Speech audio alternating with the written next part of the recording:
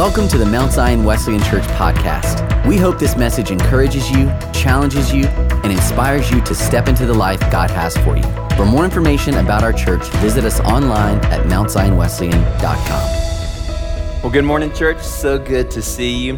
Hey, a little bit of business up front. I will be honest with you. Last week was an incredible disappointment for us to have to press pause on in-person gatherings. And I remember kind of coming to this conclusion or this reality when the effects of the virus continued just to kind of stack up against us, if you will, really making the decision for us. Last Sunday was a time that we really could not meet. We did not have enough staff and volunteers to gather in person. In light of that, so that we do not have to press pause again moving forward, we're going to take a little bit of precautions, stronger precautions moving forward. In the next couple weeks, we are going to make our balcony area mask-only area. And this is really for two reasons. One, it will be able to invite those individuals that really want to gather with us in person, yet they're not quite there yet. And they've expressed to us, if we felt like we had a safe place to come to, then we would certainly join you. And in my opinion, we will remove any obstacles that are keeping people from gathering with us in person, okay? So we'll communicate more about that date. And I want to thank you in advance for your support in regard to that decision. If you will, would you bow your heads and let's go to the Lord and just invite his presence here this morning. Father, we thank you for your grace and for your mercy and for your love. And Father, we say now that we are utterly dependent on you. We need your help. So Father, come and reveal yourself through us in a very powerful way this day, so that the people that came in here will be different when we leave because of the working of your Holy Spirit in us and through us. In your strong, precious, and sufficient name. And all God's people say, amen. To catch us up, Elijah, he has drawn the proverbial sword against King Ahab and his wife Jezebel. He has become in direct opposition to Baal and the idol worship, to the point where he stands before King Ahab and says, "Not a drop of rain will fall on this land until I say so." The problem with this, if you go even deeper, is that Baal was the god, the idol god of rain, of the storm. So Elijah, what he is saying in this moment is, I'm going to show you what a false god looks like in the form of Baal. Well, this did not go well with Ahab or with Jezebel, leading Elijah to live a life of exile, an outlaw, stranded in the desert, without any form of provision except God. And God brings ravens to deliver food to him, and he places Elijah by a brook so that Elijah can find not only rest by the stream, but also water. In 1636, settlers came to a geographical location known as Rhode Island. The thing that these colonists did not come to understand at this point was how harsh the winters were in Rhode Island. But they soon found out. And there was this season that they did not know if they were going to be able to survive it. The crops were not bearing fruit like they thought that they would. They could not find warmth the way that they needed. But being good Puritans, they had an obedience and a dependence upon God. And when they found themselves on the other side of this season, they named this geographical place Providence, Rhode Island, which means my God, my provider.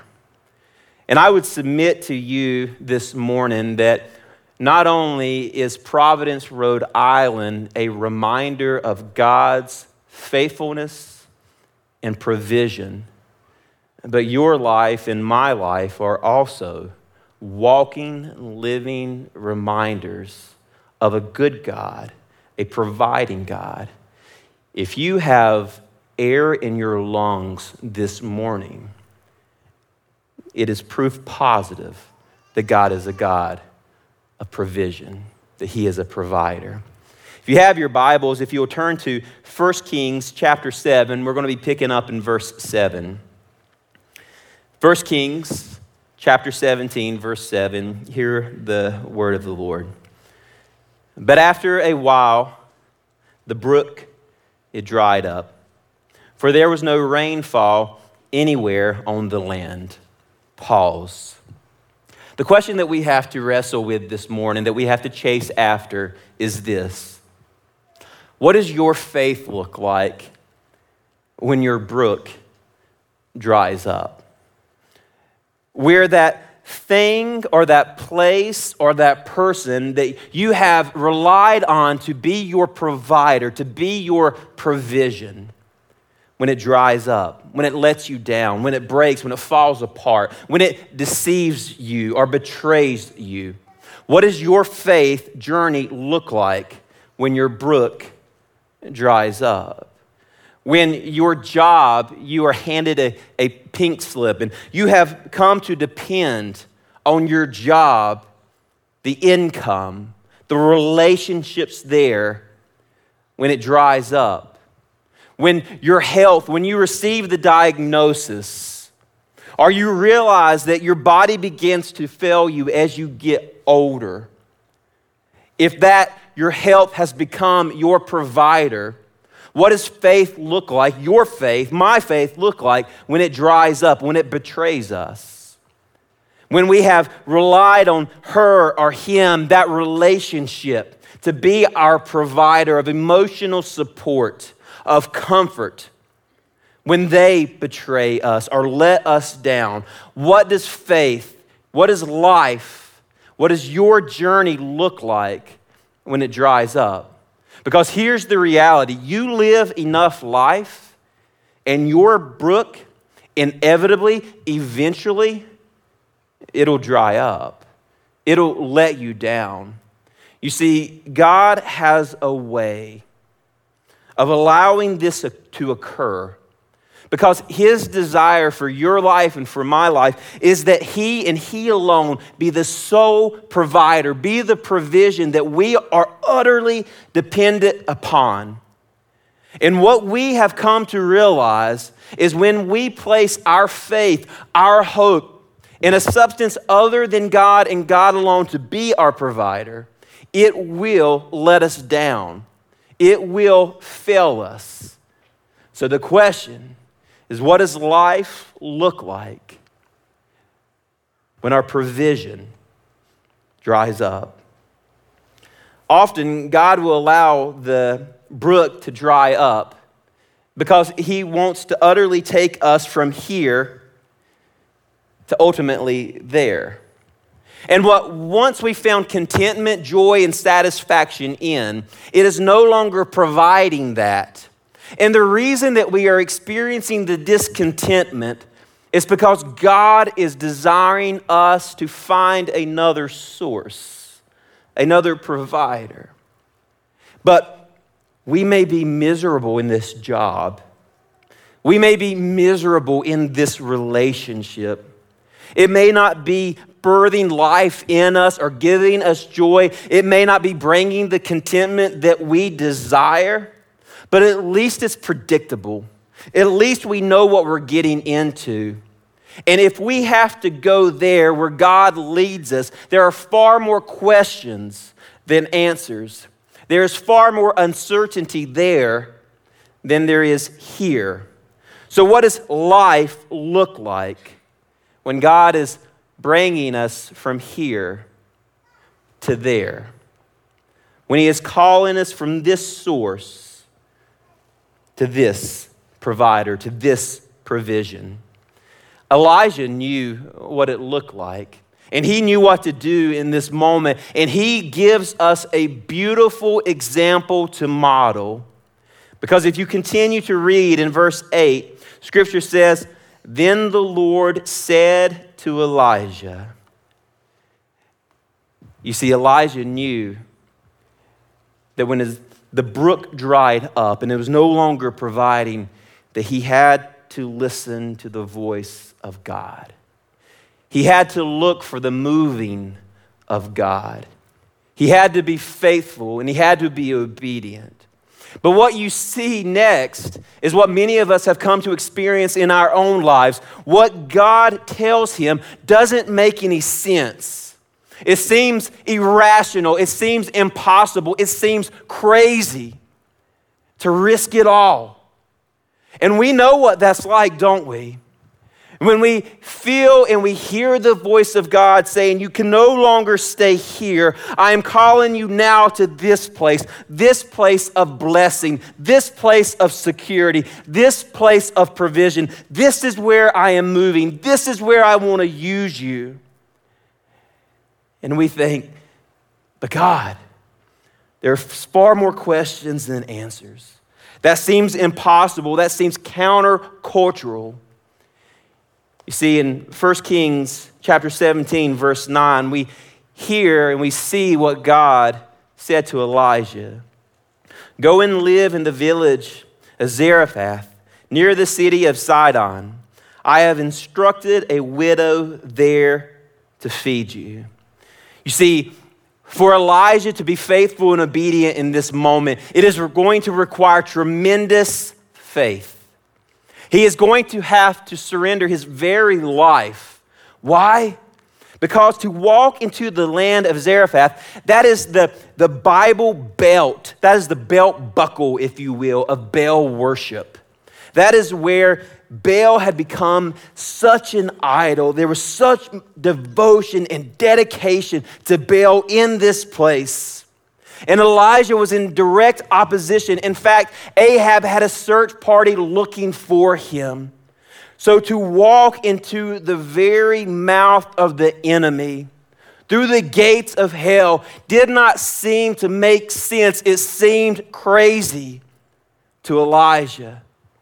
And Elijah was faced. Am I going to stay here where it's predictable?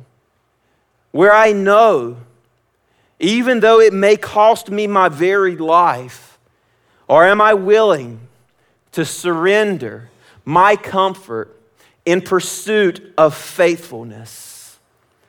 Many of us this morning, we know what this feels like, don't we? You see, God is leaning into you and he has been speaking to you for a season. And he's calling you from this place of knowing to this place of uncertainty. He's calling you to risk it all. And in your mind and in your economy of thinking, it just simply doesn't add up. It doesn't make sense. And you have to make the decision. Are you going to remain in comfort? Or are you willing to forfeit it, to set aside in pursuit of faithfulness? Because it is in faithfulness that God can bring about a miracle. That God can bring about the change, the contentment, the joy, the satisfaction, the fulfillment that you are actually desiring. And here's the thing about God. It doesn't have to make sense to you because God can use whoever, whatever, and he can do it whenever. And we have to ask the question, do we trust him? Do we trust him with our one and only lives? So how did Elijah respond in this moment? If you continue to read, so he went to Zarephath. You notice how there's no break between 9 and 10 verses? He heard the voice of the Lord, and he did it. This is a life that has been shaped by uncertainty, by risking it all. This is a life that has become utterly dependent and surrendered to the Father through life's circumstances. He has learned that you can trust in God. And he has learned that God will use the unthinkable, the unmistakable, the offset, the forgotten, to bring about provision and miracles in his life. You see, Elijah knew what it was like to be fed by ravens. Scripture says that the ravens, they're an unclean bird. They're savages, they're scavengers. They are not to be touched. And God used what humanity thought was evil, bad, to bring about the very provision that Elijah needed. And then God goes a step further. He says, I'm going to send you to this pagan land, this foreign land. I'm going to send you like a sheep among the wolves. And I'm going to use a widow, an unclean pagan widow, to be your provision, to be your provider. You see, in this culture, for Elijah to submit to this and allow a woman to provide for him, it was unthinkable. It was unimaginable. It seemed impossible. Yet, Scripture tells us the way that Elijah responded was one step at a time. He trusted God, believing that God could use what man meant for evil for good. You see, God may take you through hell in order to reveal heaven.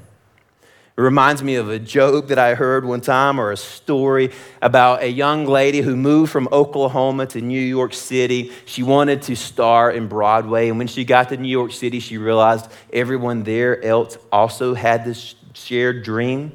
So she found herself in this 250 square foot apartment, no windows. And as she could not find employment, her food and money began to run out. And she began to pray and beg and plead with God. God, I don't know what I'm going to do. You're going to have to do something miraculous in this moment. You're going to have to provide because I have no way out of this. There was an atheist that lived beside her and the walls were paper thin. And he became so frustrated and disgusted by hearing this woman praise and pray and beg and plead with God. And he passed her in the hallway one day and said, "You fool, do you know that no one hears you when you're praying except for me? There is no God. He doesn't care about you if he does exist." She didn't lose heart. She kept pleading. She kept praying. She kept begging. And then the food ran out. And she said, "God, I have nothing to eat unless you provide." And this atheist, he said, "This is where I'm going to get her." So he went to the grocery store and he bought all these groceries and he took her and he put them on her front porch and she knocked on the door and he ran into his apartment. He peeped out the little crack there in the door. She opened the door and there was all these groceries and she began to praise God. "God, my provider, you are so faithful. You are so good." And the man jumped out and said, "You fool. That wasn't God. That was me. I provided the groceries." And she got even louder in her praise. And he said, "Woman, didn't you hear me?" And she said, "God, you provided and you used the devil to do it." Because God, his ways are higher than our ways, better than our ways. And sometimes God will use what man meant for evil. He will use the impossible to put heaven in full display. Which leads us to the question, where is God calling you to? What is he asking of you? And ultimately, how do we know the will of God when all we have is the general? You see, if I was Elijah and God told me, "I need you to go to Zarephath, and there's going to be a widow, and that widow will provide for you. And apart from that widow, you will not be provided for." I would ask the question, where's the widow going to be? How am I going to know where she is? Is she going to be expecting me? Is she going to welcome me? Where are we going to meet? What does she look like? I would have all these questions. And isn't that how your life and my life is? We feel God calling us to this impossible, to this next place in which He is going to provide. He is going to bring about the fulfillment of the very thing that we have desired, that we are called to, for us to walk in faithful obedience. But before we will take our next step, we believe we have to have all of our questions answered. And we complain that I don't have the details, I don't have the specifics. And once I get the specifics, then I will take my next step. But until then, I'm just going to stay here. You see, we can't complain about not having the specifics if we're not obedient and faithful with the general. If we're not taking our next steps when God speaks. Because oftentimes God will use that journey from here to there to refine you, to build in you. Because if He laid out His plans in full, well, you would run in the other direction. So our response to the general when God speaks is a faithful yes. God, send me. As you continue to read in Scripture, as Elijah arrived at the gates of the village, he saw a widow gathering sticks, and he asked her, "Would you please bring me a little water in a cup?" And as she is going to get it, he called out, "And will you bring me a bite to eat also?" So here, Elijah, he sees this widow woman. He begins to ask the question, is this the widow that is going to provide for me? So I'm going to begin to test God in this moment. And he sees her gathering wood, and he thinks to himself, there's only two reasons why she would gather wood. One is to build a fire for warmth. The other is to build a fire for food. So he begins to test, hey, will you bring me some water? Of course I will. And while you're at it, will you bring me food to eat? But how she responds leads Elijah to begin to question, is this really God's path for me? Is this my provision? Is this where He's calling me? And oftentimes when we are on our journey from here to there, we will face obstacles and questions. And in those moments, Scripture reminds us to keep moving forward, keep trusting God. So she responds, but she said, I swear by the Lord your God that I don't have a single piece of bread in the house, and I have only a handful of flour left in the jar and a little cooking oil in the bottom of this jug. I was just gathering a few sticks to cook the last meal, and my son and I, we are going to die. So this woman, at this moment, she comes to this faith journey where Elijah is dependent on her. And she knows if I give this to Elijah, I may not have enough for myself. So what does she do? How does she respond when God calls her from here to there? Well, she does it. She makes him this cake of bread and she gives it to him. And just as God said through the mouth of Elijah, the flour, it never ran out. And the oil, it never ran dry. Often in our journey, not only will God call us to a place, but God will ask us to invest our time, our talent, our tongue, our words, and our treasure. But often, like the widow, we will look at what we have to offer, what we have to bring, what we have to surrender, what we have to invest, and we'll think, I don't have enough. I don't have enough money, or I don't have enough time. I don't have enough talent. I'm not eloquent in speech. How could God possibly use this? But notice how she responds. Just like Elijah, she is faithful in her investment because in her hands are the ingredients for a miracle. Instead of focusing on what she doesn't have, she chooses to change her perspective, her vantage point, to look at everything she does have. And she chooses in this moment to faithfully invest. So the question that we are left with is, what is God asking you to invest? Your time, your talent, your treasure, your tongue.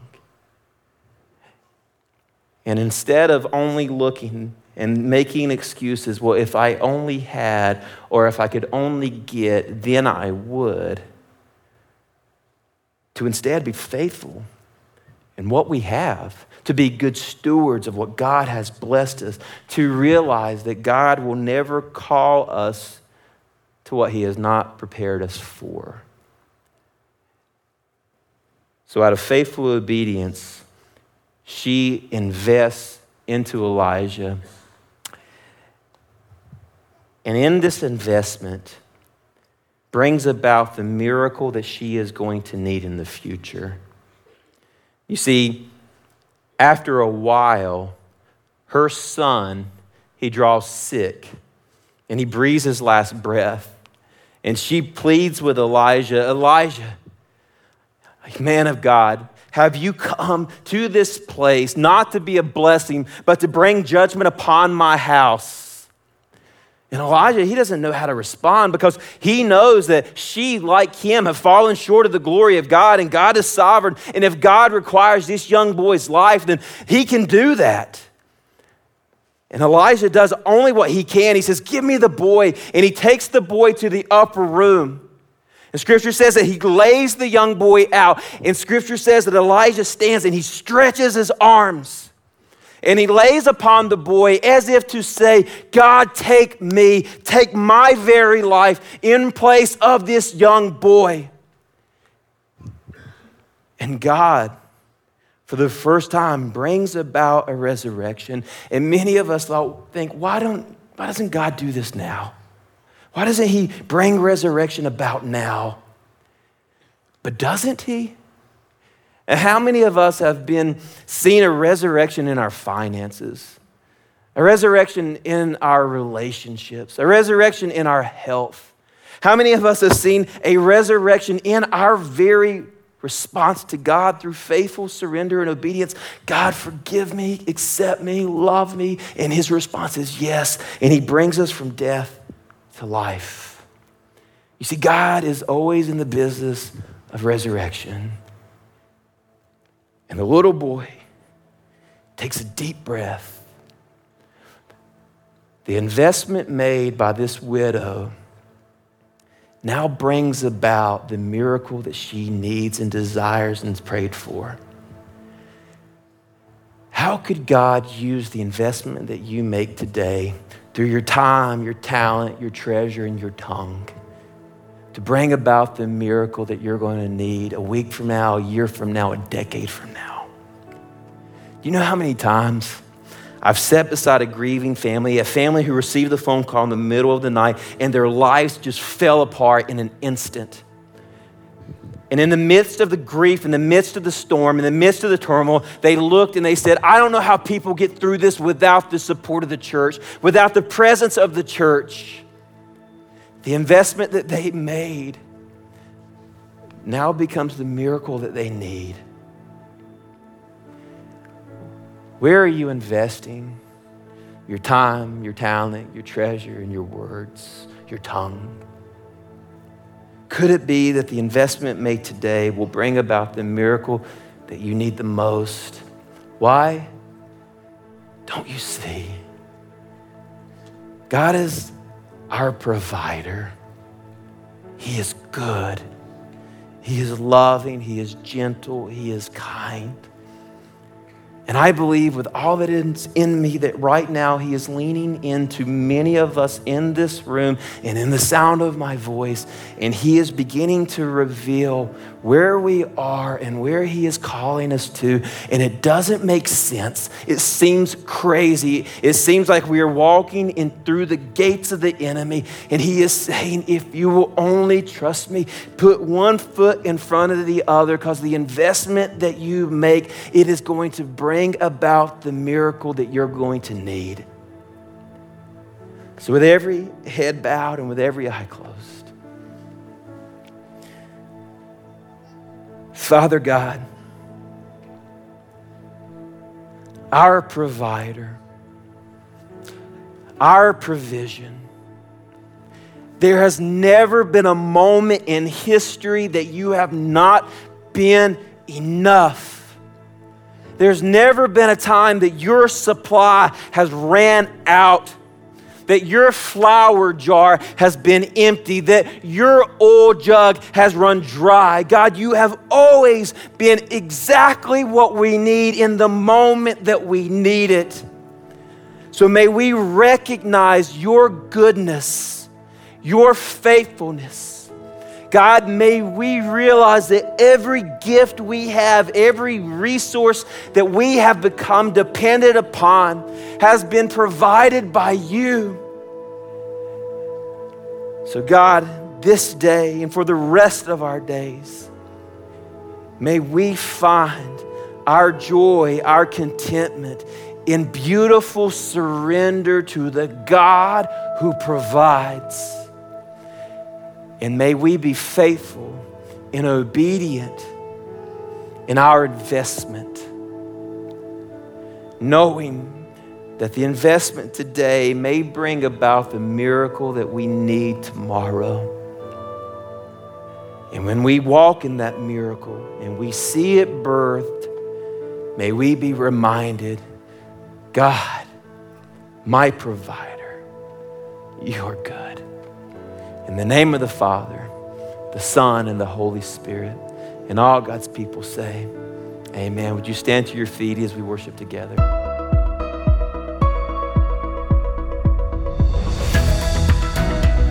Thanks for listening to the Mount Zion Wesleyan Church podcast. We hope this message has inspired you to take a next step in your walk with Jesus. For more messages or to watch our full worship gathering on demand, visit us online at mountzionwesleyan.com.